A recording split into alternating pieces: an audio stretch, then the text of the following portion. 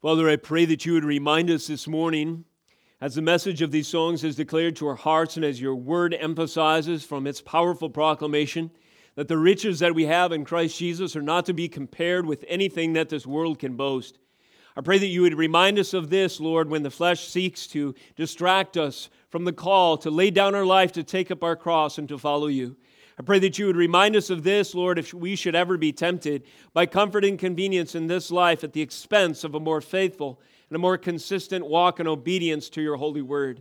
We pray that you would remind us, dear Jesus, of the precious wealth of your great blood that was shed on us on Calvary's tree, shed for us on Calvary's tree, that we may not soon forget, and like the 9 lepers that were healed, forget to come back and to serve you with all our heart. I pray that you would remind us at your table today, at communion, at the Lord's table, that the blood that was spilled on our behalf and the body that was broken was the most precious commodity in all the universe, and by its purchasing power, every sin of every one in this room who trusts in Christ alone has been atoned. And not only this, everyone for all of time who places their faith in Christ for the forgiveness of their sins will find in Him a perfect and powerful Savior whose precious blood can wash away their stains and the judgment that they deserve for transgressing the holy law of the God who was and who is to come, the same yesterday, today, and forever, whose word is established and will never wither or fail. Lord, we pray that you would encourage your saints through the proclamation of your word today, and that you would draw the lost into salvation, even as faith comes by the hearing of the word. We pray that in all of this, Jesus Christ would be made glorious in our hearts and our minds as you deepen our affections for you and as you enhance our ability to comprehend the truths of the gospel. In all of this, Lord, I pray that your church would be equipped and your gospel would go forward and your kingdom would advance to your praise and to your glory. In Jesus' name we pray. Amen. Praise the Lord. What a precious gift it is to gather as the saints of God, as we do this morning. And in times like these, where there is a marginally higher cost, you could say, to do so, I hope that it reminds us, I hope these times remind us that whatever the cost is worth it, because the value of our reward in Christ is so superior.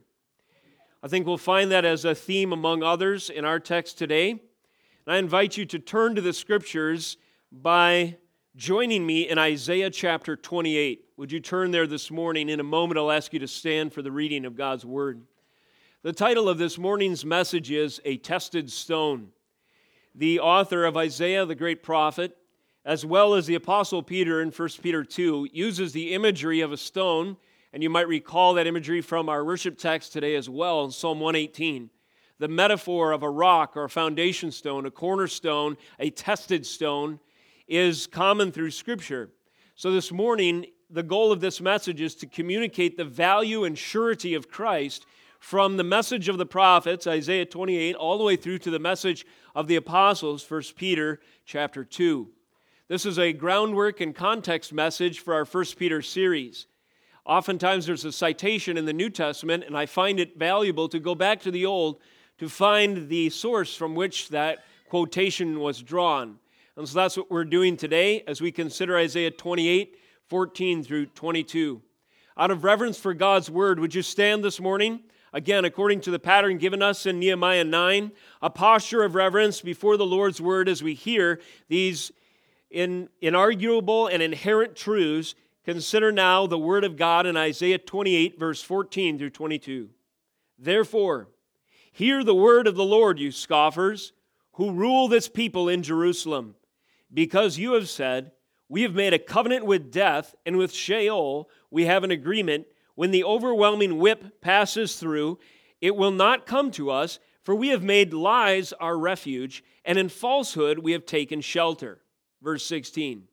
Therefore, thus says the Lord God, behold, I am the one who has laid as a foundation in Zion a stone, a tested stone, a precious cornerstone of a sure foundation. Whoever believes will not be in haste. And I will make justice the line and righteousness the plumb line, and hail will sweep away the refuge of lies, and waters will overwhelm the shelter.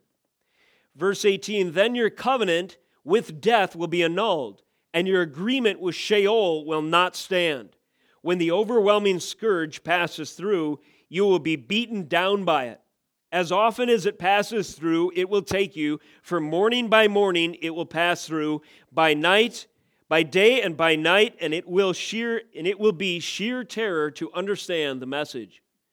For the bed is too short to stretch oneself on, and the covering too narrow to wrap oneself in. For the Lord will rise up as on Mount Perazim, as in the valley of Gibeon, he will be roused. To do his deed, strange is his deed, and to work his work, alien is his work. Now therefore, do not scoff, lest your bonds be made strong, for I have heard a decree of destruction from the Lord of hosts against the whole land. This is the word of God. You may be seated. The symbolic language of redemption often references imagery that has a rich historical context through the pages of Scripture as the purposes of God and salvation of a people unfold through the ages. Such is our metaphor that we're considering today, a stone or a rock, a foundational reality that is pictured by this imagery. The metaphorical reference to the Messiah as a foundation or a cornerstone is a great example of this. 1 Peter 2:24 refers to Jesus as a living stone. Would you turn there next with me? Again, just to remind you, 1 Peter is our book that we've been considering on Communion Sundays.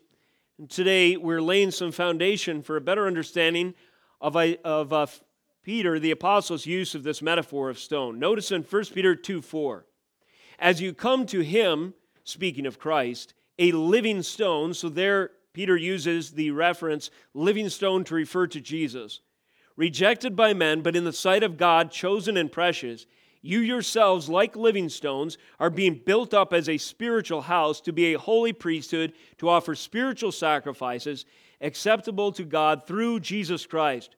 For it stands in Scripture. And this now, verse 6, is a citation of our passage in Isaiah 28.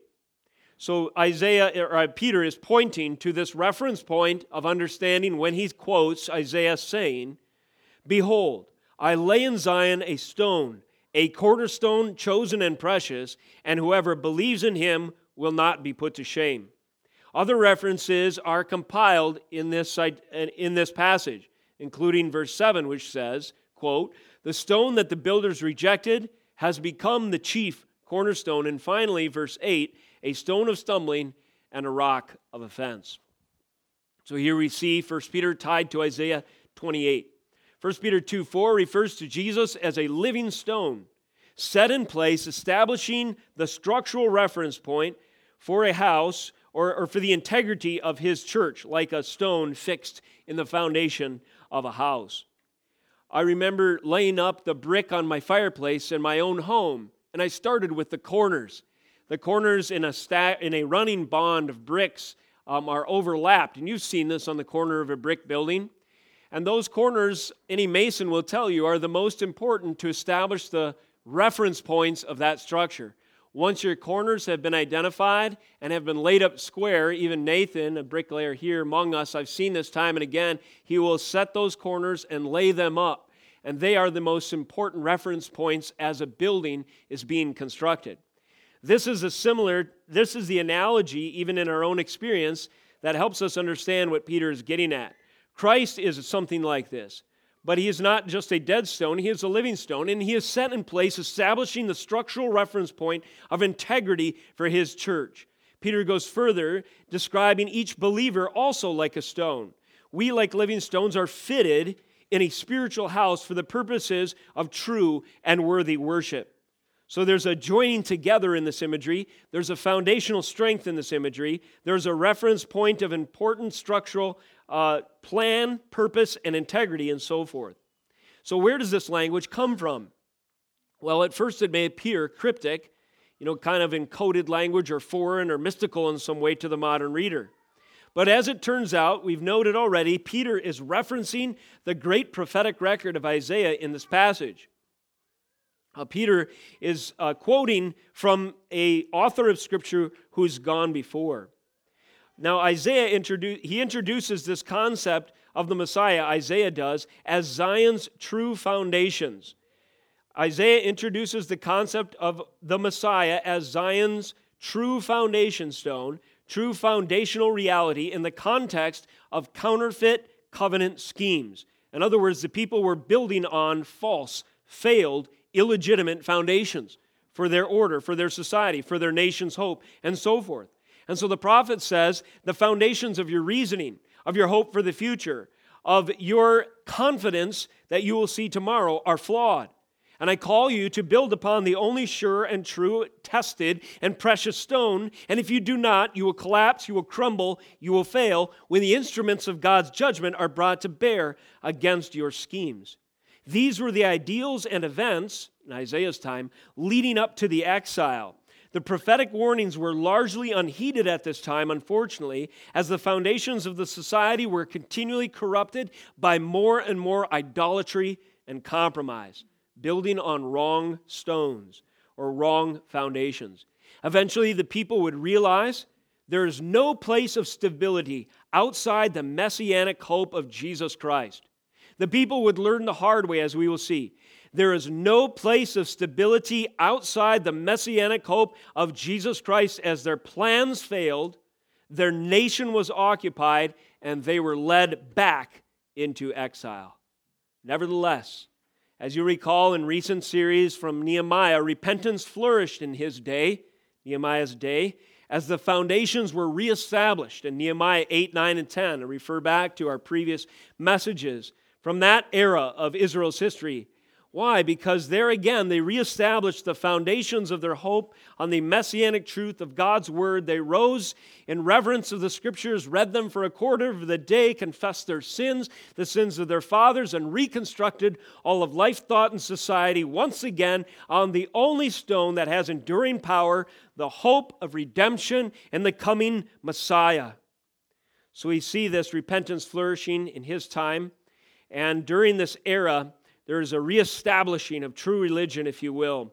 In the pattern of the great prophets and faithful leaders of old, the Apostle Peter proclaims to the elect exiles, that's who he refers to his audience as in 1 Peter 1, he proclaims to the elect exiles throughout Asia Minor that Jesus Christ is the only sure foundation.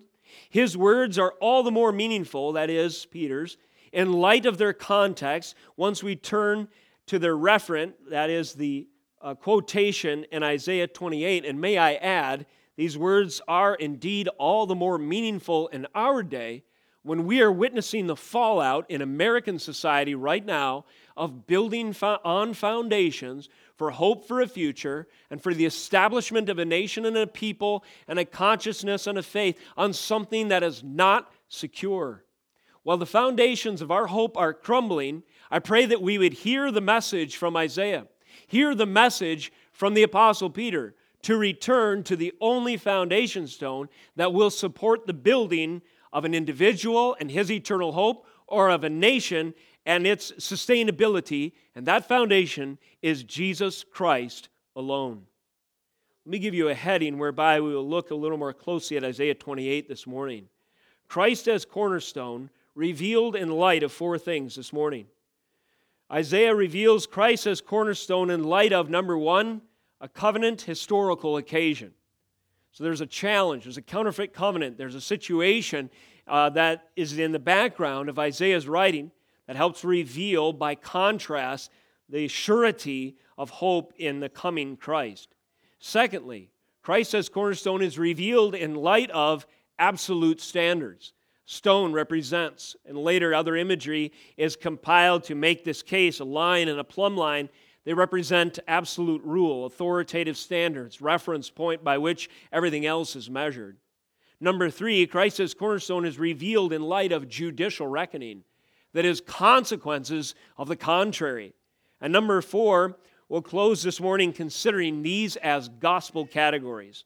We'll tie them to Christ as we see Peter do, and then relate it to even the communion table this morning.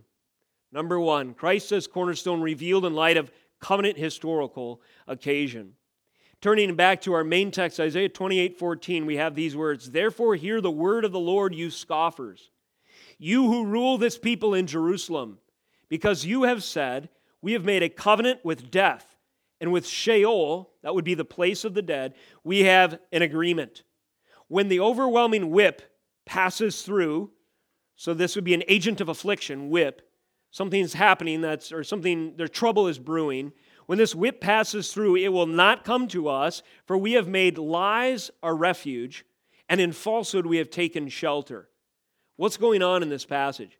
What is the historical occasion where the people needed to be reminded of where true hope and refuge lie, and where true escape from the whip of judgment is to be found, and where true covenant bonds will not fail them?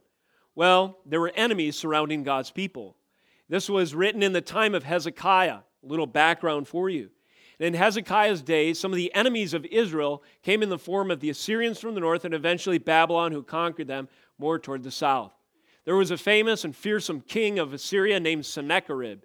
Sennacherib was kind of think of him as a terrorist extremist type individual. And his successful battle campaigns in overrunning nations and subjecting them to his tyrannical rule were infamous at the time. And this struck fear in the hearts of the people of God. But the question is, where did they turn? Did they turn to the Lord and the foundation of their hope in Him, or did they turn to a false hope? Well, they turned to a false hope. Hezekiah and his leaders and so forth decided it would be a good idea to seek allies against Assyria. So they made a covenant with Egypt. Egypt represented death. Egypt represented captivity and slavery. But now the people were going back to Egypt in their foreign policy to secure an entangling alliance to help assure their safety against the threat of an invading nation. This covenant relationship with Egypt was wicked. Why? Egypt did not acknowledge Israel's God, and Israel was commanded to be holy, set apart, and uncompromised, to be a light to the nations. How could you be a light to the pagans in Egypt when you confess that you need them in order to be protected from your enemies? You do not need Egypt. You need only Yahweh. Only the God that is the author and finisher of every single nation. In His hand, nations rise and fall. Kingdoms and kings are set in authority or taken down in a moment. During prayer this morning, it struck me in Gene's prayer, he was mentioning how something as microscopic as the coronavirus has the power to bring the world to its knees. And I thank him for that analogy. That is a powerful illustration of how God, with just something you can't even see without a microscope, can destroy countries, peoples, and nations. Now, Israel was not trusting in that God at this time, but instead they were trying to secure their own national borders and stability by alliances with unbelieving nations. And this was a covenant that stood in compromise with their relationship with the Lord. And so there were going to be consequences for this kind of thing. Ephraim would experience consequences. That would be a name for Israel to the north, the northern kingdom. In chapter 28, verse 4, we have this language: "The fading flower of its glorious beauty, which is on the head of the rich valley, will be like a first ripened fig before summer. When someone sees it, he swallows it as soon as it is in his hand." In other words, in this imagery, like a fig ripe on a tree that's ripe for the plucking, or like a fading flower, just one footstep crams it into the dirt, the national pride of nations is as vulnerable as these kinds of things. And Ephraim to the north and Judah to the south would soon realize this. Now, this message was from the prophet to their leaders. He says, "Therefore, hear the word of the Lord, you scoffers, you who rule this people in Jerusalem." The word of God is directed toward the representatives of the people. This is a concept that is often lost in our day, but needs to be regained. Representative headship. A people are accountable according to their leadership. In part, America as a nation will be judged based upon the leadership of our governor, our president, and the different legislative bodies that govern and make policy for us as a people. Therefore, as ministers of the gospel of Jesus Christ, the role which I fill in this pulpit today, and all others who claim or who have that role as proclaimers of the gospel, legitimate pastors and preachers in church, they have a duty to bring the word of God to the scoffing authorities of our day, just as Isaiah brought the word of God to the scoffing authorities of his. Yesterday we were gathered outside of the Capitol in St. Paul, and I tried to take a small step to do this. You'll see two signs hanging in the foyer. Both of them have scripture references on them.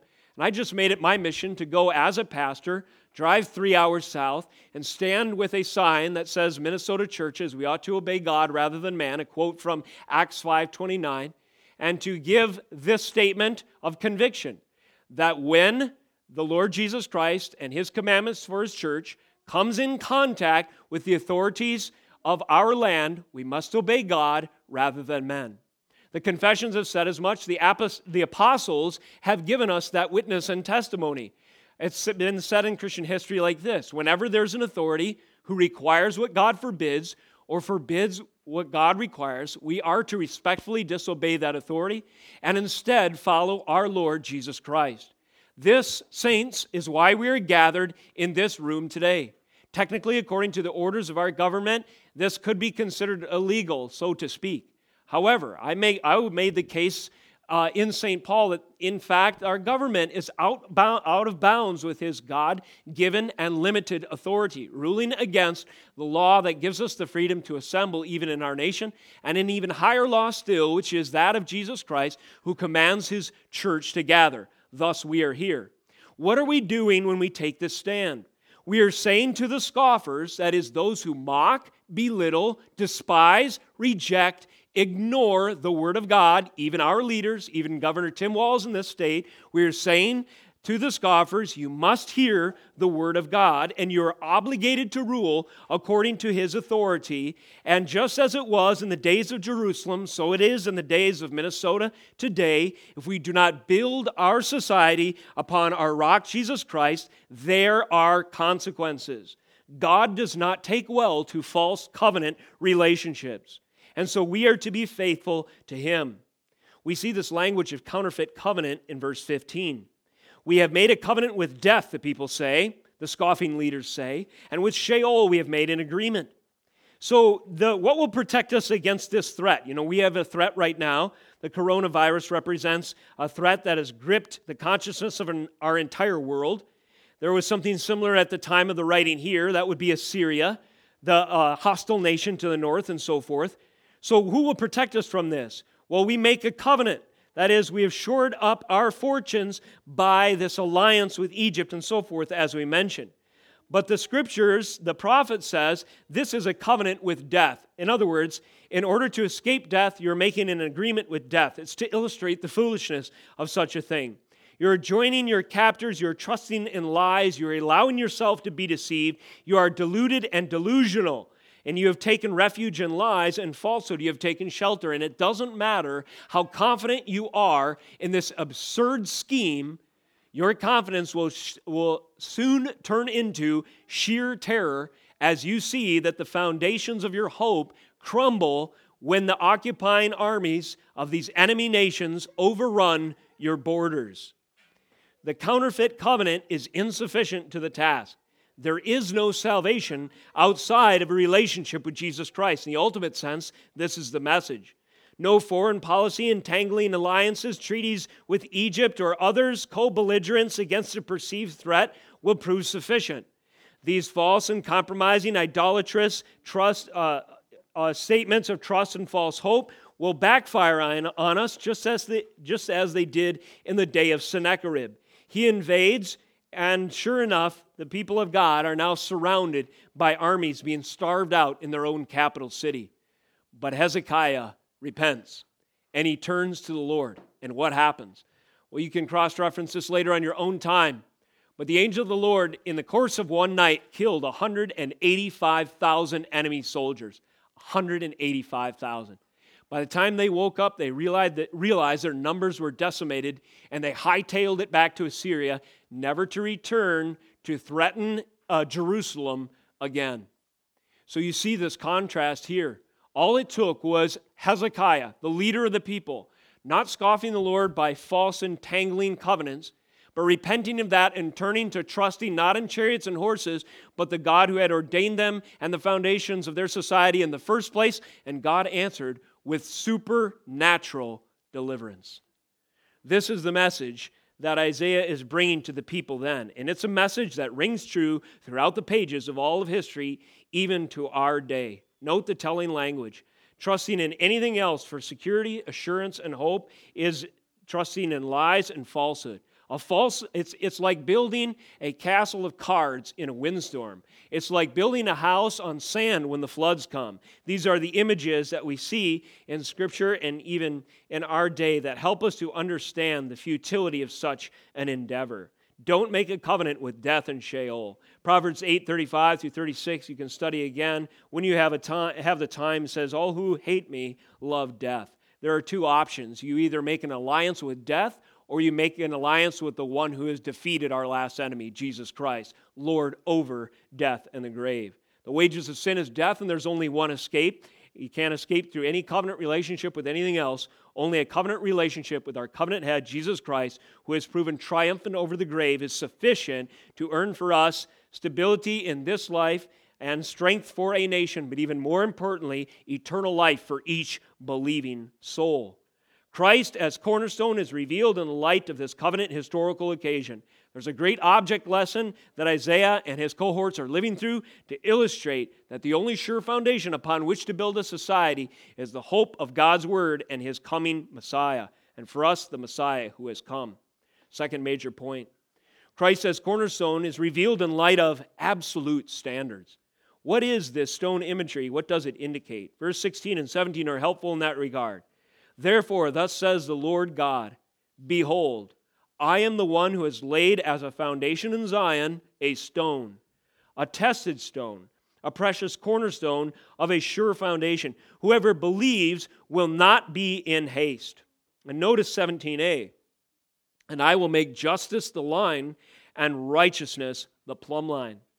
So what does it mean to have the hope of the Messiah, God's redemptive plan, Jesus Christ himself, as a stone, as a cornerstone, as a living stone? What does that mean exactly? Well, it means that he is the absolute standard. A standard is like a rule. Let me give you an illustration. So at my house, we have a zip line. Kids, you'll appreciate this because I rebuilt the platform. Some of you visited recently, and we had 4 pallets with one on top, and I knew its days were numbered. In spite of what Pinterest tells you, pallets have only marginal utility. And this was proven over 3 years, and I thought to myself, that's going to collapse. Sure enough, somebody was just escaped calamity. They're hanging onto the zip line. One of the kids, they stepped off, and they left the pallet tower in a pile behind them. So me and the boys decided we better rebuild this thing. So we got some lumber, and I told Vera, my daughter, to grab a level. You guys know what a level is. It's just a square piece like so, and there's a tiny bubble in the middle. And when you set a level on top of a platform and you adjust accordingly, that level tells you when it's perfectly flat, right? Or let's say you have posts, and both apply in this case. Those posts need to be level, otherwise, it'll be out of square, and that level tells you when your zip line platform is level and flat and so forth, plumb and flat. So what is the standard in this analogy, in this picture? The standard is that little yellow level. Someone may think that is unimportant. They may not realize it's used. But it just so happens when you're building a zipline tower, it could be the most important tool so that the zipline tower isn't in a pile behind you, and it's built correctly. That is a rule or a standard, that level. It's that whereby you judge whether a platform is plumb and straight. This is the language of Scripture when we read in verse 17, I will make justice the line and righteousness the plumb line. How do you know when a country and a people is level and straight? How will you know when a society which is like a building is on sure footing and will not fall down when a test comes? Like an enemy on the borders threatening them, or like a coronavirus threatening them from inside their borders, inside their body.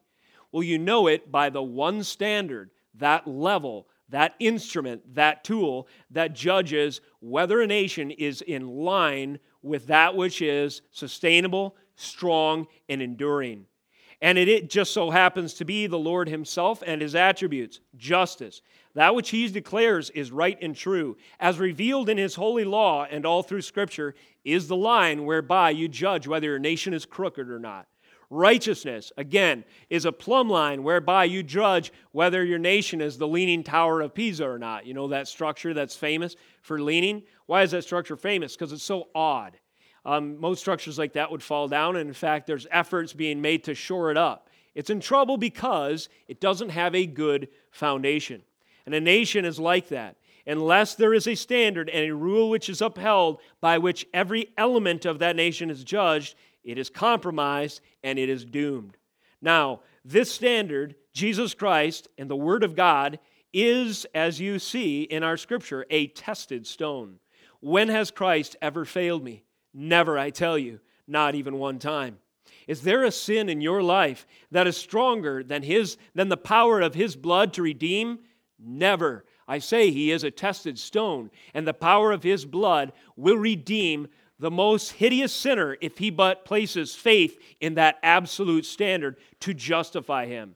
He is a precious cornerstone. When we think of something as precious, the cost is established usually because of its rarity. In this case, there is only one. Christ is precious because He is the only cornerstone. He is the only way that a life is built that will not fall. An individual soul will not collapse. Upon death, that individual soul will enter the favor and presence of Almighty God to worship Him eternally and without end. But without that one and only cornerstone, Jesus Christ, a life collapses in death and careens into hell itself.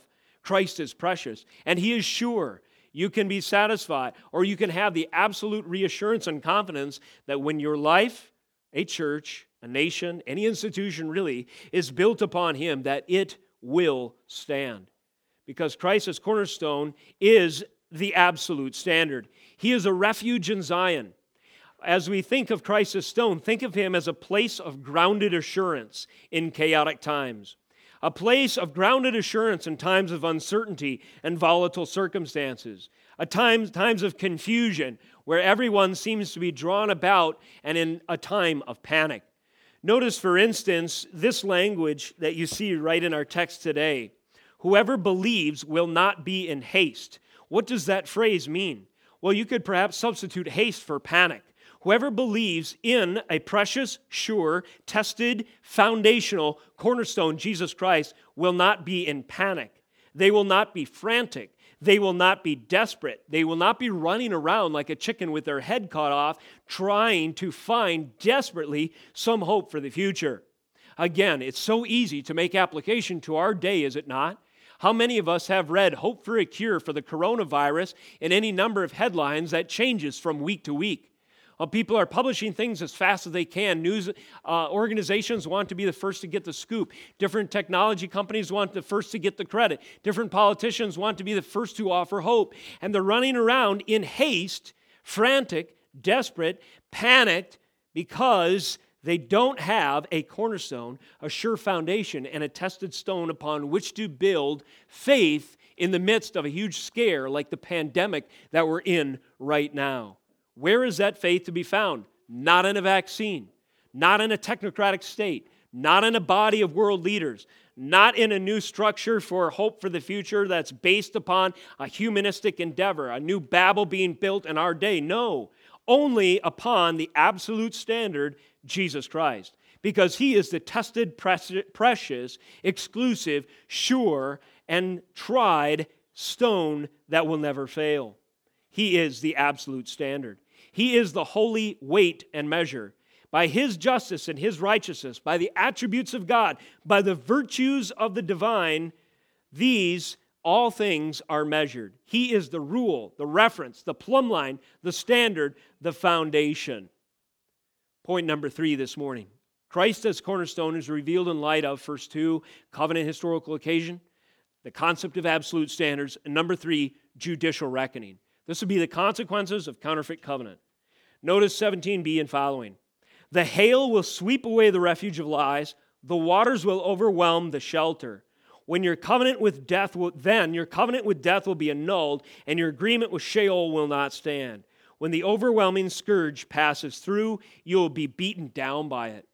Now, I want you to notice 3 instruments of judgment that are referenced in the language. Number 1, hail, verse 17. Also in 17, waters. And number 3, scourge, which could also be translated like a lash or a whip. So the Lord uses, or he pictures his judgment through the prophet by these three references, these three images: hail, waters, and whip. Now think of hail in the context, for example, of the plagues of ancient Egypt. The hail comes raining down God's anger from heaven and destroys the crops overnight. Think of the hail of fire and brimstone, if you will, in Sodom and Gomorrah.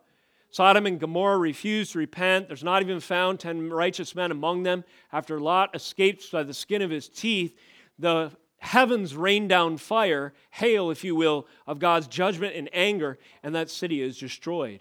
This is a picture, it's an event oracle, it's an event in history that preaches to us the gospel that there's a day of reckoning for everyone. It may not come in literal fire on Cross Lake, Minnesota, but it will come at a literal accounting before the judgment seat of an almighty God when every individual passes via death from this life and stands before the judgment throne of the Almighty. That's what these images are meant to conjure up. Secondly, a flood. The waters will overwhelm the shelter. Where was it safe in Noah's day? Hey kids, in Noah's day when the floods came, where was the only safe place? The ark. That is correct. The ark represented the place where God had secured his people. Now, what if you built a shelter outside the ark and said, hey, I'm going to make this place on the highest ground I can find my sure place, and the floods won't destroy me? Would you be right or would you be wrong, kids? You'd be wrong. Those floods rose until they were 15 cubits above the highest point on all the earth to illustrate that there is no other place to find refuge outside of the way of salvation that God has provided. And that's what the ark pictured. Now, in this time, God had provided a way of salvation through his written word. The expectation of the Messiah coming and his rule and his standards were the only foundation upon which a nation should be built. But if they took refuge somewhere else, compromised that reality by these entangling alliances, as we've said, it would be like making a covenant with death. Oh, the floods will never reach this high point. We've made an alliance with Syria. And then they watch, like in the days of Noah, and God's instrument of judgment comes upon them until the water is over their heads, and they gurgle away in a watery grave as a victim of God's judgments and his anger at the time of his reckoning. And this is the fearful reality that the prophet is bringing to the people. And then the third picture, a scourge. He says, then your covenant with death will be annulled. That means it'll be destroyed, tore up, worthless. Your agreement with Sheol will not stand, proven foolish, a ridiculous scheme, deceptive and full of lies, as we've seen, when the overwhelming scourge passes through. And this is the image of a whip. Now this is repeated from verse 15. With Sheol we have made an agreement, the people say, when the overwhelming whip passes through. I want to refer to you back a few verses. In verse 10, notice this language. And every time you hear a repeat in the phrasing, I want you to think of a whip coming down. For it is precept upon precept, precept upon precept, line upon line, line upon line, here a little, there a little. For by people of strange lips and with a foreign tongue, the Lord will speak to his people, to whom he has said, this is rest, give rest to the weary, and this is repose, yet they would not hear.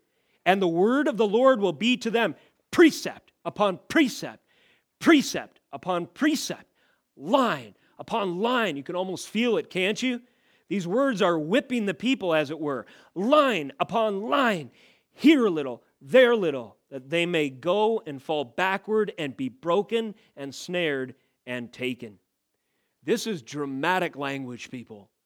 This illustrates to us the fearful reality of the striking and merciless whipping judgments of the Lord, and there is only one escape.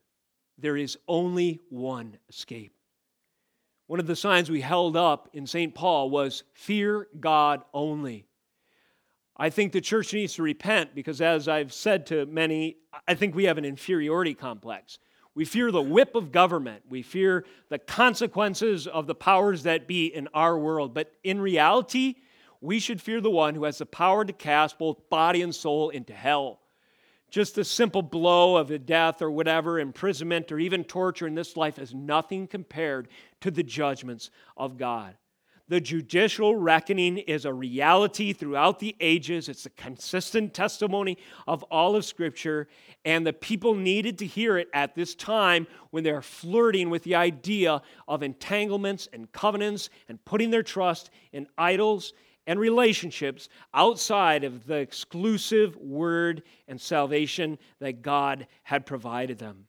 The instruments of God's judgment, hail, flood, and scourging whip, this action of God's word being driven into them is a picture of this. The tables are turning. Areas known for defeat by the Philistines or defeat of the Philistines now will be areas where their enemies will rise up against them. Verse 21, the Lord will rise up on Mount Perazim. This is a place where great victories had been won against the Philistine during David's age. In the past, it says, in the valley of Gibeon, he will be aroused to do his deed. Strange is his deed, and to his work, alien is his work. Something extraordinary will happen, in other words. Areas that were once commemorated for victory over Israel's enemies, they will now become the victims of their enemies in those same regions. The tables will turn. Assyria will rise up against her with that whip, and if they won't listen to God's word the easy way, through his prophets, they will hear the whip of God's word the hard way through his judgments. And this is the hard message that we hear in these passages today. How is this decree received? Verse 22, now therefore do not scoff. You hear how serious these words are in light of the Lord's power to enforce them? Isaiah in his prophecy returns to addressing the leaders. He says, therefore do not scoff. Who's he speaking to? Those he referenced in verse 14. Therefore hear the word of the Lord, you scoffers who rule this people in Jerusalem. Then he gives these reasons. And then he says, now therefore do not scoff, verse 22, lest your bonds be made strong. You go back into slavery. Remember the title of our message from Nehemiah, sackcloth or slavery. Repent of your sin, or you will become the subjects to tyrants. Now therefore do not scoff, lest your bonds be made strong, for I have heard a decree of destruction from the Lord God of hosts against the whole land. What are the consequences of scoffing? What are the consequences, again, of taking lightly, of dismissing, ignoring, making fun of, or mocking, or rejecting the foundation stones of a godly society? The consequences are your bonds will be made strong, the whip of God's judgments will be brought against you, this decree of destruction will ring forth like an aircraft warning sirens, and pretty soon the explosions of God's day of reckoning will draw closer as the mushroom clouds of his judgment drown out the noonday sun. Now this is the picture. Christ as cornerstone revealed in light of this historical occasion, the concept of him as our absolute standard, and the threat of judicial reckoning.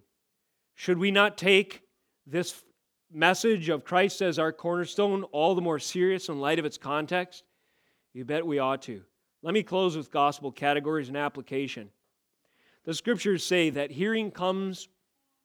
faith comes by hearing, and hearing by the word of God. When the word of God is given, is presented, is proclaimed without the rough edges, so to speak, blunted by the humanism of tickling ear presentations to give people what they prefer to listen to, when the Word of God is brought with all its authoritative, piercing quality, according to Hebrews, like a two-edged sword that has the ability to divide between soul and spirit, it will, as God chooses, have an effect on the hearer. He will realize his sin and the judgment that he deserves, and he will seek to listen and escape the whip the easy way. What is the easy way, so to speak? I don't mean easy in a cavalier sense. I just mean that he escapes when he realizes that someone was whipped for him. This is the message of the prophet as he continues. Turn to Isaiah 53. Where is the escape of that precept upon precept, that line upon line whipping that a nation, a people, an individual deserves? How can we escape that fearful reality? Again, as you're turning to Isaiah 53, remember that this message has been preceded by Isaiah 28, saying in verse 19, as often as it passes, though it will take you through, passes through, it will take you from morning by morning. It will pass through day and by night, and it will be sheer terror to understand the message. So there is a posture of the heart where the message of God's judgments is sheer terror. And that's if he remains unrepentant in his sin on that day of reckoning. But there is a posture of the heart that hears the word of God, repents, and realizes that someone else was whipped in their place. Who is this? Isaiah 53 verse 4. Surely, speaking of our Messiah, speaking of Jesus Christ, surely he has borne our griefs and carried our sorrows. Yet we esteemed him stricken, smitten by God, and afflicted. He was wounded for our transgressions. He was crushed for our iniquities. Upon him was the chastisement that brought us peace. And with his stripes we are healed. We like sheep have gone astray. We have turned every one to his own way, and the Lord has laid on him the iniquity of us all. Let me ask you, as an individual, in the hearing of this message this morning, who is your cornerstone? For most Americans, just living their average everyday life, maybe they're their own cornerstone. You guys familiar with AA groups? They talk about a higher power and so forth, and people say, well, this group is my higher power, maybe myself is my higher power. In that context, there is an affirmation of submission to a higher authority. But I'm here to tell you that there is only one ultimate true higher power that you can submit to and escape the lashes of God's judgment, and that is the Lord himself. Who is your cornerstone? Who is your higher power? Are you your own higher power? Is your friend group your higher power? Is the perception of others your higher power? Is our government's promises, the political administration that might be voted for or in power at any given time? As we've mentioned during the time of this coronavirus, I think it bears repeating, is hope through the medical community, through experts in technological and scientific fields. Is that your higher power?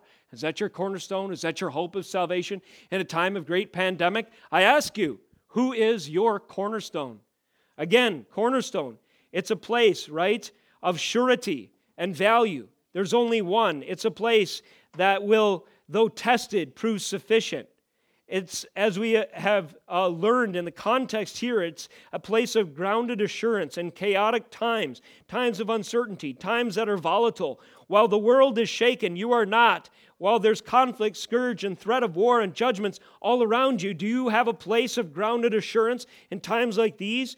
Do you place your faith, that is to say, in Christ alone? He is the immovable fixture of truth and order. He alone is the foundation of a nation or an individual soul to be able to stand. He is truth and order and stability and defense and permanence. And He is a supernatural source of living water unto eternal life. That's an additional picture of stone. You remember in the wilderness of the wanderings of God's people, there was a stone that gave forth water for them in their thirst in this desert wilderness. And that was speaking to Christ. Christ was that stone. That is to say, Christ is the supernatural source of living water unto eternal life, as well as the foundation for a well-built church, home, individual, nation, etc. Who is your cornerstone? Because the whip is passing through. You hear news story after news story, and you hear of 1,000 dead and more 1,000 dead, as we read the news about this virus. And it's just like we can almost feel that whipping, can't we? In the messages that come across in these media outlets and so forth. There may be a resurgence in the second wave in the fall, and it begins to beat us down.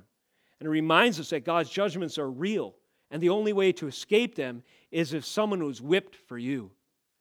Look up here if you would. This is the communion table, the Lord's table. And at this table there are two elements. Children, help me. What does the bread remind us of? Jesus' body. Again, children, I ask you, what does the juice remind us of? That's right. Jesus' body was broken. It was whipped. It was bruised. It was pierced. It was killed for you. And without that whipping on His back, you will have to be judged for your own sins. Jesus' blood was spilled on our behalf. He was the only righteous, perfect sacrifice that could do such a thing. And so at His table today, that is what's pictured right here. The way that we can escape the whip of God's judgments is through the whip that took our judgments on Christ's back.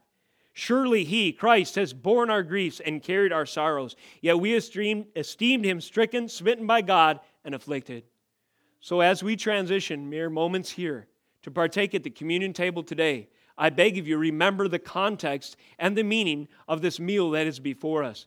Christ has supplied for us bread in the wilderness, even His own body broken for you. Christ has supplied for us living water unto eternal life, even His shed blood, taking the judgments of God in your place. Do you believe that? Do you believe that with all your heart and soul? If you do, then you will escape the lashes of hell.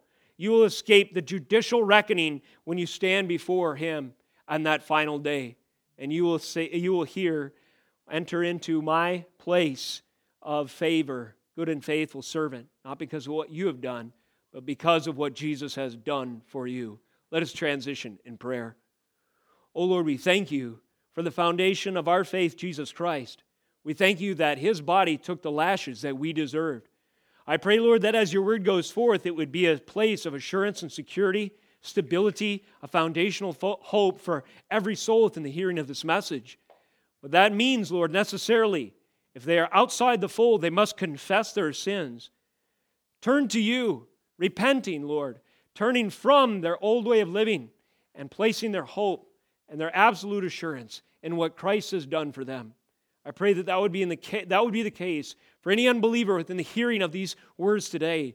For the believers in this room, I pray that through Your gospel proclaimed and Your gospel portrayed in this ceremony here today at Your table, that we would be freshly awakened to the reality of the precious blood shed for us and the perfect body, without blemish or spot, broken in our place. And let this be an equipping tool for Your church to rise us up out of our lethargy and complacency, to speak and to stand boldly where warranted, and as You provide opportunity to call even leaders who scoff at Your word to repent and to turn, lest they face the lashes of a holy and righteous God. We thank You, Lord, for this salvation that is found in our rock, Jesus Christ. May He be glorified in this service and in our lives as we move from this place later. In His name, in Jesus' name we pray. Amen.